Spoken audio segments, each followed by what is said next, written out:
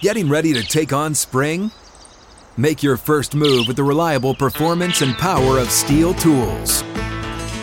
From hedge trimmers and mowers to string trimmers and more, right now you can save $20 on the Steel MS-162 or MS-170 chainsaw. Real Steel. Offer valid through June 30th, 2024. See participating retailer for details.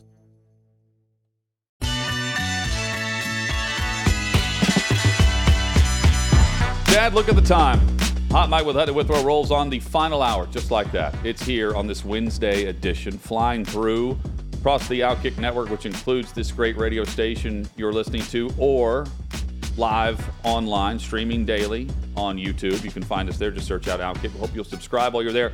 Give us a thumbs up, like the program if you're enjoying the conversation, and ring that bell.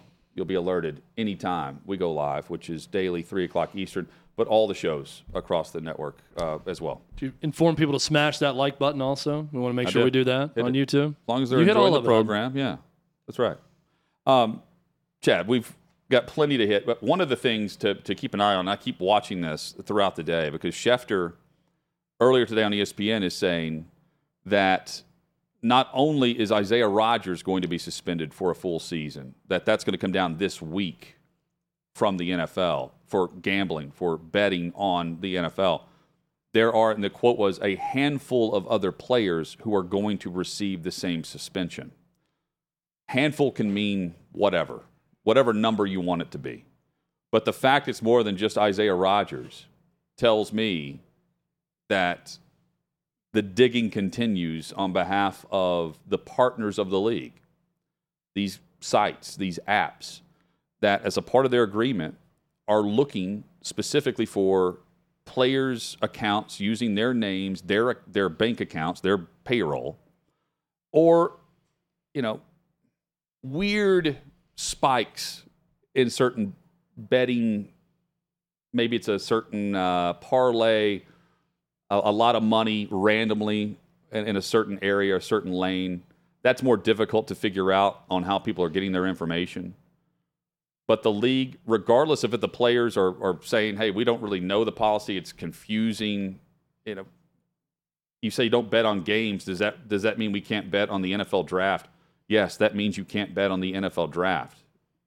Betting on anything underneath the shield is an indefinite suspension. Calvin Ridley found out the hard way. He was the first to fall. He's the first of several. I don't think the number is reaching a total yet, Chad, where it's a crisis for them to change. And by the way, they would change the rule if it were that way. They would find a way to change the rule to keep guys in pads and in uniform. But what we've yet to see is the superstar quarterback to get popped for this, to get caught for this. And I don't know if it's coming or not, because right now, as Schefter says, he's waiting on a handful of others to be suspended. There's only a handful who have so far, compared to the number of players in the National Football League. And I know that ultimately they're trying to avoid any sense of impropriety within their league. Is why they want to protect this, and they're very heavy-handed with people who bet. And they should be. I would also ask the question, does anyone think that the NFL has been compromised in some way with these gambling scandals that we've seen so far and these guys getting hit with these huge penalties? I would say absolutely not yet. You don't want it to go to another level. Calvin Ridley, what he was doing when he was out hurt, he was betting on his team, but I think there were the player props involved. Yeah, he bet on the Falcons to win. Yeah, and there were some props with his teammates that were involved also. Right. But you can see how that's a very slippery slope that the league wants to avoid, which gets back to then just make it illegal to vote on the league. Not illegal, but against the rules. Right. Shrink the rule book. NFL only. I talk about this in the NCAA all the time. Shrink the rule book. Make it easier to understand. Take pages out of it. Don't make it complicated. Let's make it very simple. If you are in the NFL, and especially if you're a player coach, you can't ever bet on the NFL. Any time of year, anywhere. Don't do it. Everything else is fair game. Well, if individual teams want to make their own policies about betting on site, at team headquarters, on a flight, anything. They can't do that, though, because it's collectively bargained. Yeah. They can't make, just because the players are in their they can't make their own rules Everyone follows the same set of rules. Well, then get rid of that rule too. Well, but make it just the NFL. Well, either that or just follow the policy that everyone else in the league has to follow if you're an employee, which is you just can't gamble, period. I'm not on board with that. But the confusion here, while guys are getting suspended left and right, I mean, we're averaging like 1 or 2 a month right now over the offseason. It feels that way. Maybe it's a bit more, 5 a month, if you average out all the numbers. It feels like a lot. I don't think it is. I also don't think it's a small number of players who are they're the only ones in a group that are betting on sports, right? And they can do that, by the way, at their leisure. They just can't bet on the league. But some players are adamant they didn't understand the rules. If that's true, there have to be more players who didn't understand the rule. Because it did feel a bit thrown together. To the players' credit, I do feel the same way. They allowed these apps to partner exclusively either with individual teams because it's localized and you're in a specific area, or with the NFL in general, and all the owners profit from it, even if you're in a state that doesn't allow it yet. And then I think the policy came after the money came in. For years, decades, they'll never be in Vegas. Now all of a sudden, everyone's in Vegas. The integrity of what we're watching needs to be first and foremost the importance of what they're doing. But to me, Calvin Ridley betting on Alabama football does not affect whether or not I think the NFL product is on the up and up, personally. The other headline they don't want is a guy losing, $2 million. They don't want the guy that's at the fight that's got money on Mayweather or Pacquiao, and he's betting like obscene amounts. Yeah, like Drake would, right? Maybe that's not obscene to Drake, but again, like they don't want their guys in the headlines for betting on practically anything, but they can't keep it from the players because it's almost a chip and a check mark in the NFLPA's side of things, even though it means practically nothing, that they won something because no one else in the league that's employed by the league is allowed to do it except for the players. It's crazy. Well, and if Jameson Williams bet on a UFC fight, that doesn't impact me. No. And shouldn't impact the league at all either. We had Logan Ryan in studio talking about this, and he mentioned it. I'll never forget this. But he said, it was thrown together in some email we were sent, like 100 other things, talking about the league's policy. And the player policy that was collectively bargained with the league. That's not just the league's fault, though. And I'm thinking, if that is the case, I understand someone that wouldn't have known fully the rules, that understood not to bet on the NFL, right, but to bet on a college football game on a team bus. And Schefter has made it clear. And I'm sympathetic to those people. This is for the indefinite suspension. This is not the Jameson Williams 6-game suspension that is anticipated this week. Multiple players are going to be suspended for at least the full NFL season. They've detailed that. They had Tom Brady cut a new video about the gambling policy in the NFL for players and the do's and don'ts. And Brady was even like, just don't risk it. Just don't do it. You don't have to do it. Don't do it. But it doesn't mean that you're not going to be suspended if it happened in the past. It's still going to, it's not from here on out. If you did it and they're going to find you and you're going to be ratted on, because that's how it is. There are certain companies that are just outing players. If you're dumb enough to either use your own name and your own bank account, or it's obvious that it's you that someone else is betting on behalf of, you're done. And in the case of the NFL gambling, you're done indefinitely, and it's probably going to be steeper as everyone agrees that they know the policies moving forward. It's just, man, it's this new era, and it's not detrimental yet. But imagine if you find out that quarterback A is going to be now suspended because he landed and was on a team flight, landed in a state where it is legal to use FanDuel or DraftKings or BetMGM. And he can pop on there and bet on his alma mater or bet on UFC 293 because it's on that night at the team hotel.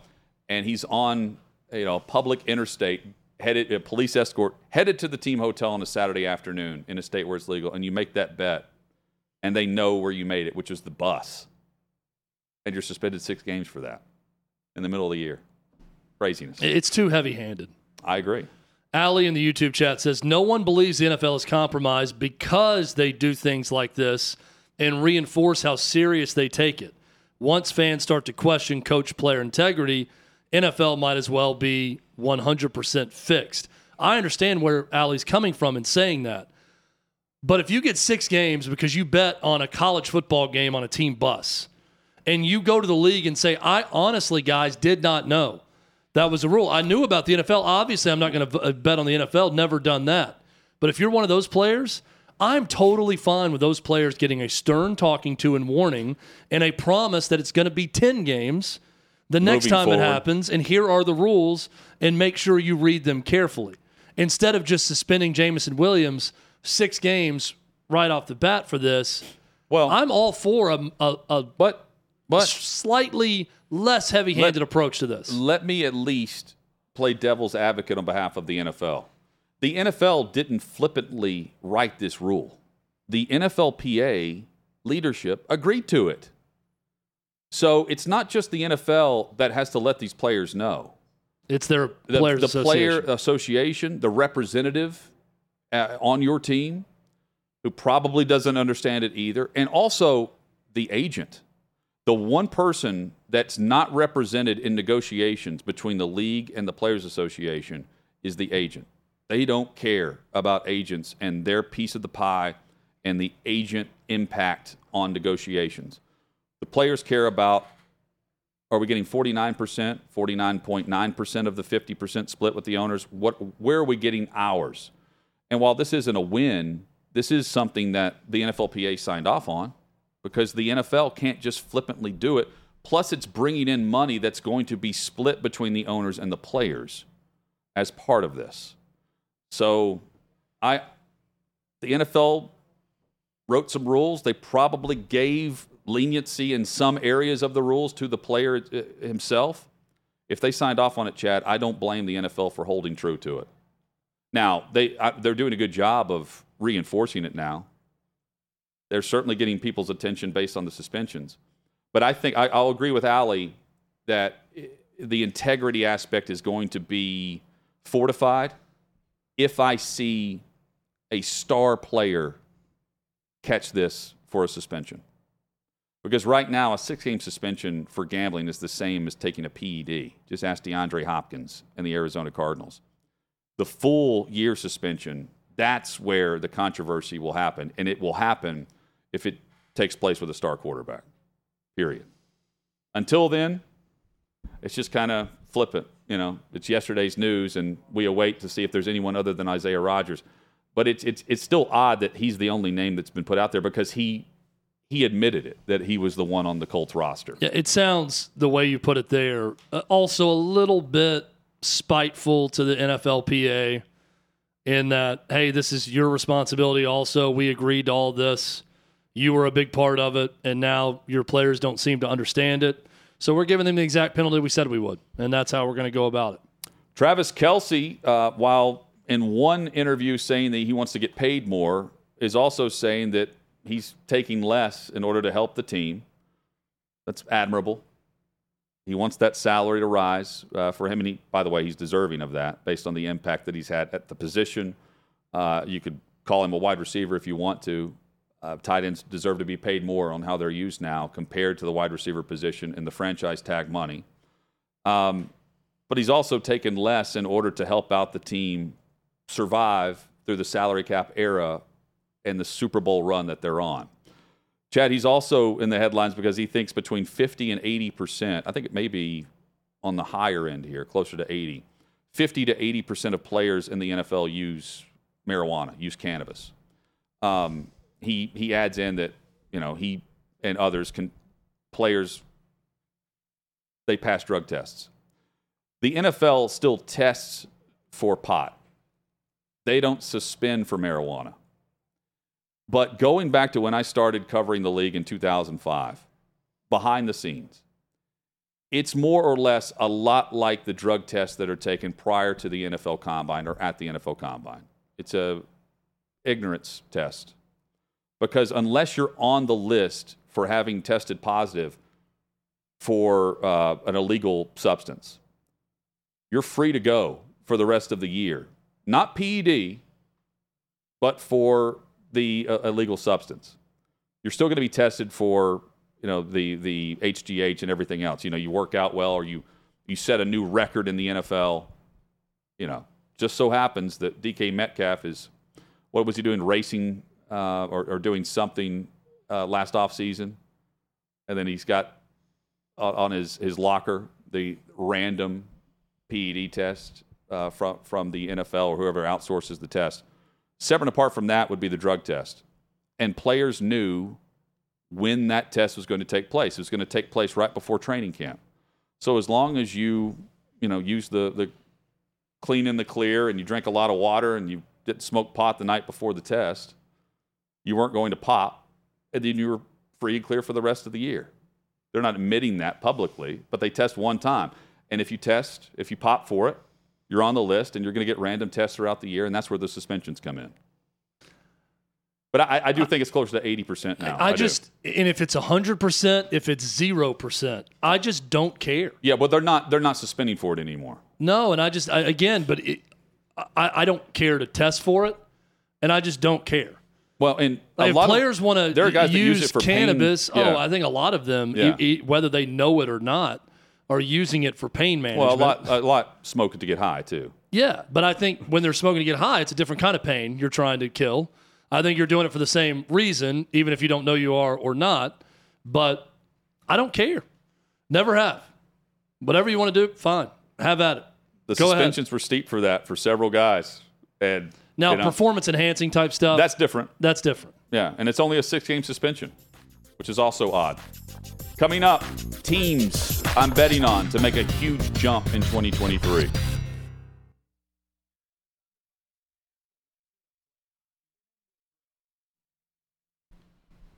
Sixth and Peabody, our location, with Yeehaw Beer and Old Smoky Moonshine. Hutton and Withrow with you for Hot Mic across the Outkick Network. Earlier, Chad, and we were inspired. Bryce Egan, I believe, is the bettor's name. Bet $1, a chance to win over $1 million if all of these teams, it's crazy. One of them's the Reds. Currently, all 6 teams that were a part of a 16 parlay to win their respective divisions are, in fact, in first place right now. The cash-out price on the app for a $1.62 bet is over $8,000 as of right now. And if you continue to just play it out, the parlay includes the Twins, the Rays, the Rangers, the Reds, and the Braves and Diamondbacks. All are in first place. $1.62 with a potential payout of $1.19 million. Chad would have cashed out a week ago. I would continue to let it ride based on the play of the Braves and Reds, mainly the Reds, who continue to be hot, but also the downward spiral of some of the other teams in those divisions. The cash-out price is going to continue to rise. It gets over $10,000, I'm cashing out, though. Isn't it crazy, though, that a $1 bet? And it's going to be the sixth leg. Watch one of the favorites not win the division, but and that will be the reason why you don't win the 1.2. A $1 bet where you're just guessing the division winners. Yeah. And you get them all right, and there's some crazy ones that you get right, could lead to over $1 million. The odds plus 7,370,000. Am I getting this right? 73,708,349. That's the. Well, that's it the was. odds. I don't know what he got. I did a Fox News hit today, and I know because I looked this up. The Reds were plus 6,600 to win the NL Central I believe to start he got the season. plus 6,000. Yeah, on April 3rd. The one I saw was plus 6,600. So we were inspired. What bets are we on board with that aren't necessarily popular based on the teams and how they're viewed, right? But we're looking at it for overall win total. over-under, and we're picking the overs today. I'm about to give 3 in the NFL. Chad gave 3 in college that he's placing his hard-earned money behind what's left after the swim lessons have been paid for. Chad, those 3 teams? Vanderbilt at 3.5. I'm going over 3.5 wins. Over on all these. Over 3.5 wins. Texas A&M over 7.5 wins. UAB over 5. Feel really good about Vandy. You're strong on A&M too. If I'm going in order, I'd go Vandy, A&M, UAB in terms of confidence of those picks. But I'm very strong on Vandy over the 3.5. In the NFL. Let's go NFL, Hutton. And I think we should combine these and make a 16 parlay, personally. I'm going to do it. Right as you say these teams. Number 1, the Jacksonville Jaguars. It's right now the over-under is 9.5. I know someone that's currently consulting with Jacksonville, and I was told that the playoff experience and the run that they went on at the end of last year is going to carry over based on the health of the roster and the fact that Doug Peterson is fully in charge. They respect him. They respect Trevor Lawrence at the helm of this offense, and it's just time. They should win the AFC South. And when you consider that, last year, they went on the run at the end of the year and ended up winning the division. They came from behind, won the playoff game over the Los Angeles Chargers. They should be a 10-win team based on all the first-round picks that are on this roster. And the fact, and I don't know if it matters or not to the general public, they may not start a rookie on any side of the football. And we're talking about Jacksonville here, not Kansas City. Jacksonville may not start a rookie in 2023 whenever September rolls around. Maybe that's not the case by November. They've got the tackle from Oklahoma that was their first-round pick. He could unseat potentially Cam Robinson at left tackle. But right now, Chad, I'm placing my money behind Jacksonville to win double-digit games, and we haven't seen that since we saw them make a run all the way to the AFC Championship game in 2017. I got them at over 9.5, Hutton, right now. You like their roster? I'm going down the same way? Down the list with you. I love 2 things. I love their roster and I love their division. Yeah. There's not a lot of competition in their division. There's, I believe, 4 should-be wins on the schedule for them with Indy and Houston. And the worst-case scenario to me is 1-1 against the Titans in that division. So there's 5 wins right there. So go get 5 more throughout the rest of the schedule. Yeah, I like Jacksonville. Evan Ingram. Here's their offense. Evan Ingram at tight end. Zay Jones. And now I'm getting to the heart of it. Calvin Ridley and Christian Kirk. And then you look at their backfield, and you'll find Travis Etienne, and they drafted Bigsby from Auburn. Etienne's back healthy. Trevor Lawrence is in charge of that offense. And then on defense, they've got a number of different first-round picks, including Josh Allen, who's their first-rounder from 19, who's their guy now as a pass rusher. Take the over and be confident in it. All right, who's next? Number 2 for me, the Chicago Bears. Over under 7.5. This is the year, Chad. This is the year that they're supposed to be able to put all of that money behind their quarterback in Justin Fields. And as I see the money they've spent, they still have the number 1 availability for salary cap space. They can still make more moves. And they've done so, and I think in a good way this offseason, around their star quarterback. They've doubled down on him as they should have with $100 million to spend. They shouldn't draft a quarterback. They should invest in Justin Fields like other teams have, and Chicago was late to the party based on salary cap hell. DJ Moore is now a part of this. Chase Claypool has been a nothing based on the trade with Pittsburgh. They could be in play for a free agent wideout. They have Mooney, who's a good slot receiver. But beyond that, in the backfield, I look at what they're doing. They now have Deontay Foreman, who leaves Carolina to go to Chicago. They have Herbert and a number of others to pair with Fields, who's going to be what should be better than what we saw a year ago, where it was just tuck and run after one read. Defensively, they should be okay. But I think, especially with the extra game and without Rodgers in the division, Chad, they should be able to win 8 games this year. That's the trajectory they're on. If not, they're on a trajectory of a new quarterback a year from now and possibly a new head coach, because nowadays you get about 3 years. And this is year 3 for a guy that's supposed to be the franchise quarterback. I'm betting on that. This is sort of the make or break start for the Bears, where they need to show serious improvement. I'm with you on that. Not as confident in this bet, though, as I am with your Jacksonville pick. Okay. Well, they did just win 3 games last year. That's okay. That's fair if you hate that. I don't hate it. I don't hate it. I just like the Jacksonville one better. I think they can spend some money and continue to do so. Seattle is 8.5. They're over-under wins. I'm taking Geno Smith and running it back in that division. Who says that Brock Purdy is going to be fine following this elbow injury? They're scrambling to find the solution at quarterback in San Francisco. The Rams are awful as we sit here today. And I'm looking at Seattle thinking, man, why not them? They're going to beat Arizona. They can beat San Francisco once. They should beat the Rams twice. Give me Seattle and the over 8.5. They can get to 9 wins. This was the team that was supposed to be better than their record a year ago. Pete Carroll's there. He stuck around. He's not there to win 7 or 8 games.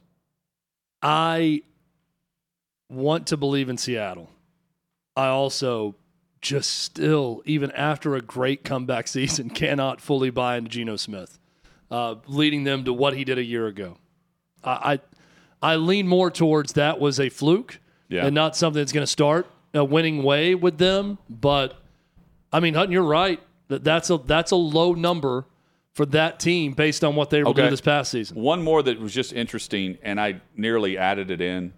I want to read more on why, and it's the division where everyone beats everyone. Chad, right now the New York Giants are over under 7.5 wins for next season. Oh, that's a good one. I want to take the over and bet everything on that. Brian Daboll, in you we trust. Let's go bigger on that one. But you've got Saquon that's unhappy, and a division where everyone kind of goes 500. But you're saying lock it in and go with the G-Man? Let's lock it in. Something's up there. 7.5. Meanwhile, Jacksonville's 9.5. After winning their division barely on that run that they went last year. Let's go G-Man. All right. I'm with you on that one. Let's. That's. I'm going to give you my confidence meter on your picks. Who are we pairing? Giants, Jags, Seahawks, Bears. Okay. In that order. Giants, Jags, Seahawks. Most confident, Giants, Jags, and then on down. And we'll pair it with your 3 from college football as well.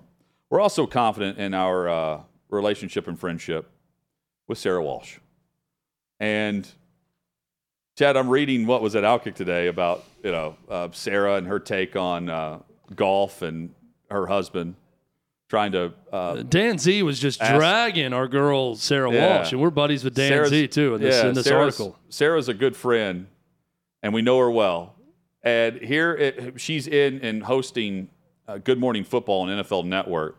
Here is Sarah Walsh and her take on asking for permission from the husband's end to go play a round of golf. It's the grumbling about seeking permission from the significant other and being given a hard time because you just want to play a simple round of golf with your buddies. But I just want to put this in perspective, the other side of that equation, the one in which you come to us with utterly unrealistic promises that can never be fulfilled, starting with this real unplayable lie.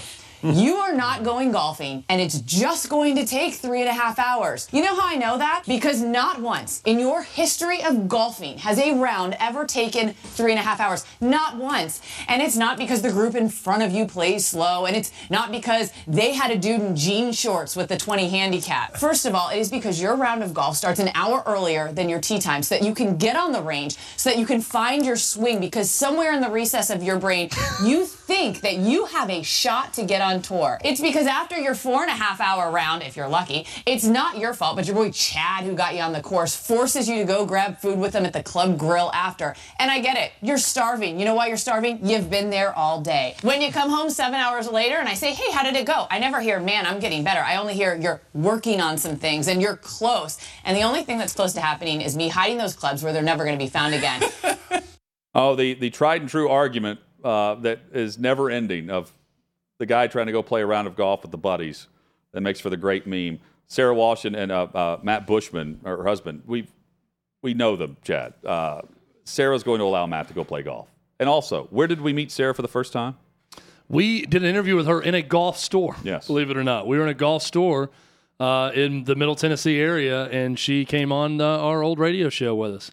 I like Sarah. I love that she had the blast on the name Chad in the middle of her rant. Of course. Said that, her buddy Chad made you stick around and have drinks after the round. Look, I'm not a golfer, okay? I enjoy the sport. I like watching golf. I'm the rare person who likes to watch it more than play it. And I'm sympathetic to Sarah on this one because the reason I don't play golf is because I really just don't have the time to play golf. That's a big time commitment. It takes a while. On the weekend. And if you've got kids, especially playing sports, to me, it's an impossibility. Unless you're just not going to want to be around your kids on the weekend. And maybe Sarah's husband doesn't want to be around the kids or her on the weekend. That could be part of it. Twins. That's what Dan Z wrote also. I mean, look, I get it. And if she's nice enough to let him go play golf all the time, then sounds like she maybe not always that nice and wants to, go after him a little bit for it. But I am sympathetic that if you need someone around the house or want them around the house, that they're going to do something consistently that takes 5 to 6 to 7 hours over the course of a day, all told in that. So I'm sort of Team Sarah on this one. I thought it was funny. Maybe that's anti-dude of me, but I'm Team Sarah. I also don't feel like Sarah Walsh is going to stop Matt from playing golf. I think she would be for it. I don't think he's not one that's going to overdo it either. Also, she had some other funny lines too. In that I read in the thing about it takes way too long to play around a golf. Saying it takes an hour and a half to circle the Earth on the International Space Station, and it takes you an hour and a half to get through 3 holes or something. Really good. That's frustrating for the golfer too, by the way. Half the time I'm waiting on whatever's happening in front of us. Yeah. And then I'm pressured to speed it up based on the group behind us that's breathing down our neck. But I'm at the mercy of the foursome that just added a fifth who's riding in the back of the golf cart, that's along for the ride for a couple beers and a couple putts. That's a typical weekend on any golf course that's worth their salt. To your point, Hutton, what I heard there was Matt's playing a lot of golf, which means if he asks, Sarah's saying yes to him playing a lot of golf. Even though she's ranting about it now, she is saying yes. Do they live on a golf course? That's the other thing I want to know about this, Sarah. They live in Florida, so there's one close. We reached out to Sarah. She'll join us next week or the week after here on Hot Mic.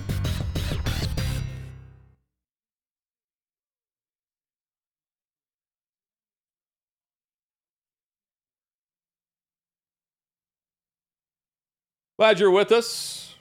Hot Mic with Hutton and Withrow across the Outkick Network. Coming up tomorrow, Dan Dockich will join us, plus Ray Horton, one of the coaches in the USFL and longtime coach across the NFL. Always a great discussion talking ball there from a coordinator and more. Chad, Brandon Marshall says that the turf at MetLife Stadium ended his career. He's not the only player to voice concerns about turf across the NFL. A lot of teams, I say a lot, there's, I believe, 14 teams now that have natural grass across the league. One of them here in Nashville, no longer the case. The Titans have moved to artificial turf. And they're pointing to it's going to help out injuries based on their own studies. But here's where I think the PR aspect of the turf debate, argument, is it's not approached the right way. There's this new design. Forgive me for not knowing the name. But only 3 stadiums, 4 teams, are currently using it. One of them is here in Nashville with the Titans. Dallas uses it, and Los Angeles, both the Rams and the Chargers, of course, at SoFi. The others are using this old turf that players hate. So when a team moves to turf, like the Tennessee Titans, players are bitching about it because they're getting hurt on turf. Derrick Henry broke his foot in Indianapolis. That's a stadium with turf that has a history of players getting hurt. MetLife and everything that in New York, I mean, that's that's considered one of the worst. There are others to mention too. The headline with Marshall is lumping everything together, and I think this new technology, if it's not going to be mandated and the NFL's not going to do it, that everyone has to play on natural grass. The players have asked for that. It's not going to happen. Then I do think the upgrade to whatever this new technology is should be implemented if it's going to help the soft tissue injuries and specifically the knee injuries where cleats and things are getting caught in this turf and guys end up, having surgery the week later instead of playing the week later back at home. It seems that this is the next battleground. It's been player safety for a while, but it's been different issues around. It shouldn't be. CTE, brain injuries, and now I think we're going to head into the land of playing surface being a contributor to injuries, and how to make the playing surface more safe. But it shouldn't be a battleground, though. Like the CTE and who's at fault and the lawsuits. Like, if we're just talking business here, we're talking post-career, right?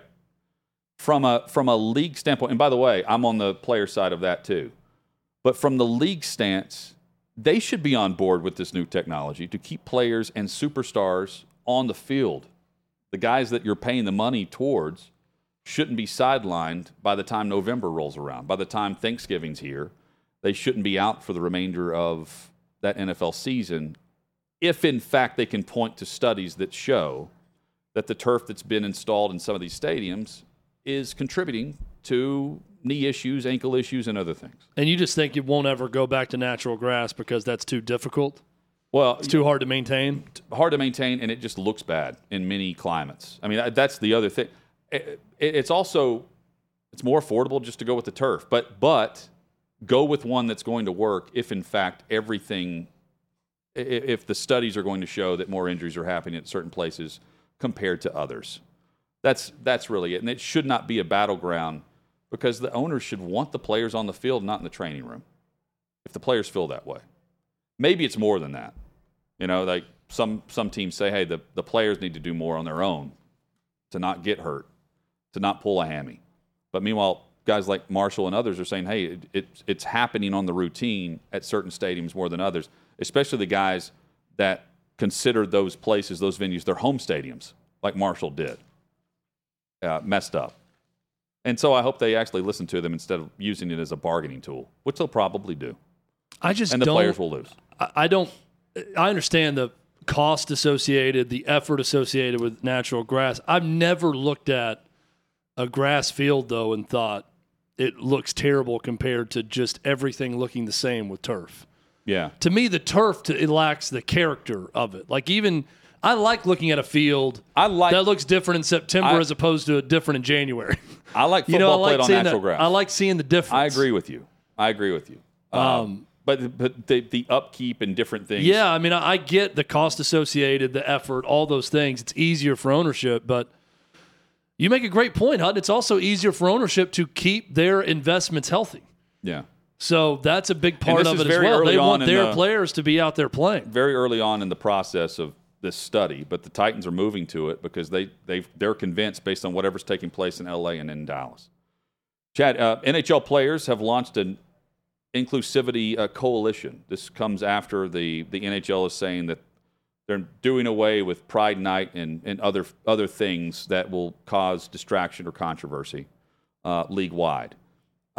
This coalition where PK Subban, who came through Nashville for a couple of years here with the Preds, and others, Anson Carter, there are others that are involved in this coalition.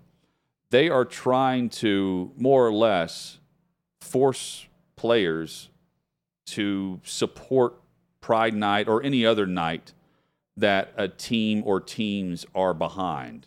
Players will be asked to, quote, step up and be public allies, end quote. That's not what the NHL is saying they're against. They're saying support whatever you want to support, but we're not going to cause a distraction or a controversy because players who choose not to support something are called out on a routine basis on what's a roll call for a warm-up and not whether or not they showed up to the game for face-off, which is what is taking place here.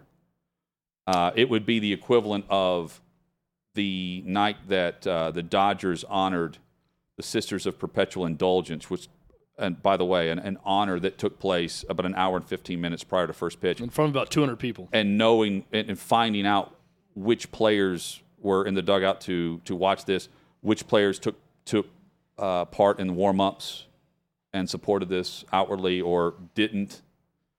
It's the same equivalent of that, and that's what the reporters are doing in the NHL currently. Yeah, don't force someone to wear a jersey of something that they don't want to celebrate. We've tried to make the distinction. Don't support something you don't want to support. Yeah, the distinction on this show of it's different. Choosing not to celebrate something is different from hating something. But the people that are choosing not to celebrate this or didn't want to wear the Pride jerseys, well, it's not necessarily a hate thing all the time. It's they don't approve of it, and they don't want to take part in it. Personal choice. And that is a personal choice. And NHL players fought back against Gary Bettman in the league and said, stop making us masquerade around in these uniforms. We don't want to do it. And, Greg Wyshynski's of the world of ESPN came back and said, well, you had no problem wearing military appreciation night. Well, that's the personal choice because they don't have a problem supporting the military. And this is not the NHL saying if you are gay or trans or anything, you can't buy a ticket and go to a game. I'm not seeing a bunch of homophobic chants breaking out like a Mexican soccer match at NHL games. Right. I don't think it's an environment that is not inclusive or doesn't allow for all types of people to go to games and support teams and do all of that. This is just a stand-in player saying, if we don't approve of it, we don't want to be forced to wear it. And then when we say we're not going to wear it, it becomes a huge controversy that we weren't asking to be a part of, that you were telling us to be a part of. So I'm all for this decision by NHL. Some may say, well, this is taking money out of charities' pockets because they auction off these uniforms. They don't have to stop doing that. They can still auction up. They can make new uniforms. They can auction them off. They can raise money for whatever they want to raise money for. This isn't stopping them from doing that. I think this is a common sense stand from the NHL saying, yeah, probably not a good idea to force our players to take part in something they don't want to honor or celebrate. But let's go back to the story, though. They were not forced to take part in it. The NHL stood back and said, there's a policy in place that they don't have to support something that they're not behind individually. But the difference is they're feeling forced to do it when the one person who doesn't do it, there's a national story written at ESPN about them and Ivan Provorov. Sure. So I can understand the player saying from the Athletic, but also I'm being pressured into doing this. But I don't hear that from the players. The players instead are saying, yeah, we don't have to do it, and I'm doing this for religious reasons or whatever. We're seeing that in Major League Baseball too. Do it if you want to do it. By the way, Chad and I are sitting here saying we support whatever cause you want to support, and back whatever a charity you want to back, or any cause or any issue or movement. Fine. But you shouldn't be forced to do it just because you're a part of a league or a part of a team. Connor McDavid is upset that it's going away. He's called it disappointing, the NHL's decision. Connor McDavid can choose to support whatever he wants to support. That's fine. In the NFL, they don't have a Pride Month, initiative, but what they do have is My Cause, My Cleats, and any player that chooses to support anything they can put there for the same thing. It's being auctioned off after the game, and they're warming up in it, no different in this case with the tape that's being used in Edmonton or Nashville or anywhere else. Chad, you've been saying this from the jump, and we'll repeat it, probably not for the final time. The daily segment. But the common sense approach here won't change here on the show. The league should be about the sport and not caring about who you're sitting beside or whatever, because it's never been about that. It's really the one escape. Maybe we could say that the concert's the same way for me.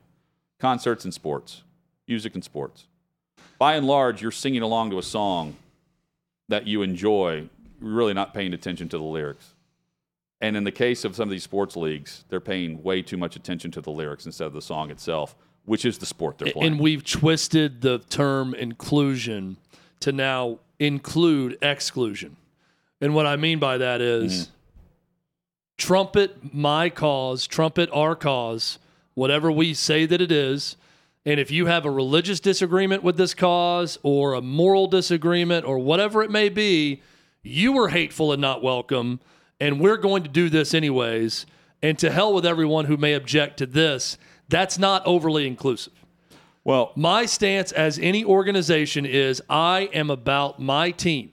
And if you want to be about this team, I will welcome you with open arms. I will not go out of my way to celebrate one group over another. I'm not going to celebrate Christians over these people. I'm not going to celebrate LGBTQ plus over these people. I'm not celebrating Hinduism over Islam. I'm welcoming everyone because we are about baseball or about hockey or about basketball or about football and specifically about this team. And I want to have a great, welcome, opening environment for anyone who wants to come and support this team or watch this game. That's simple. That's my mission statement. And in doing that, you stay out of problems with your players and problems with the community. And you continue to sell tickets.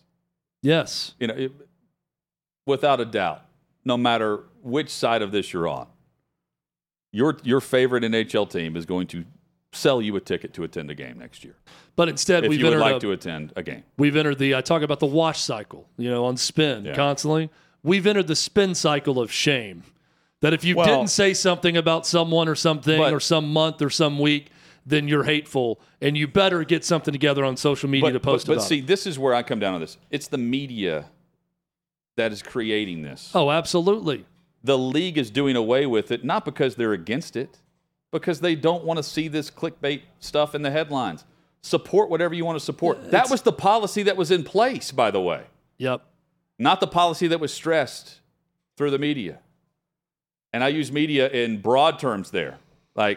Yeah, I mean, you're right. The hype and the fake headlines of it come across as hatred on behalf of a single player, when in fact all they did was follow the policy that was in place and stay in the locker room and warm up on their own, and then go out and play and participate for the team that pays them to play the sport that they're currently under contract with. We're back at it tomorrow, 3 o'clock Eastern, for Hot Mic.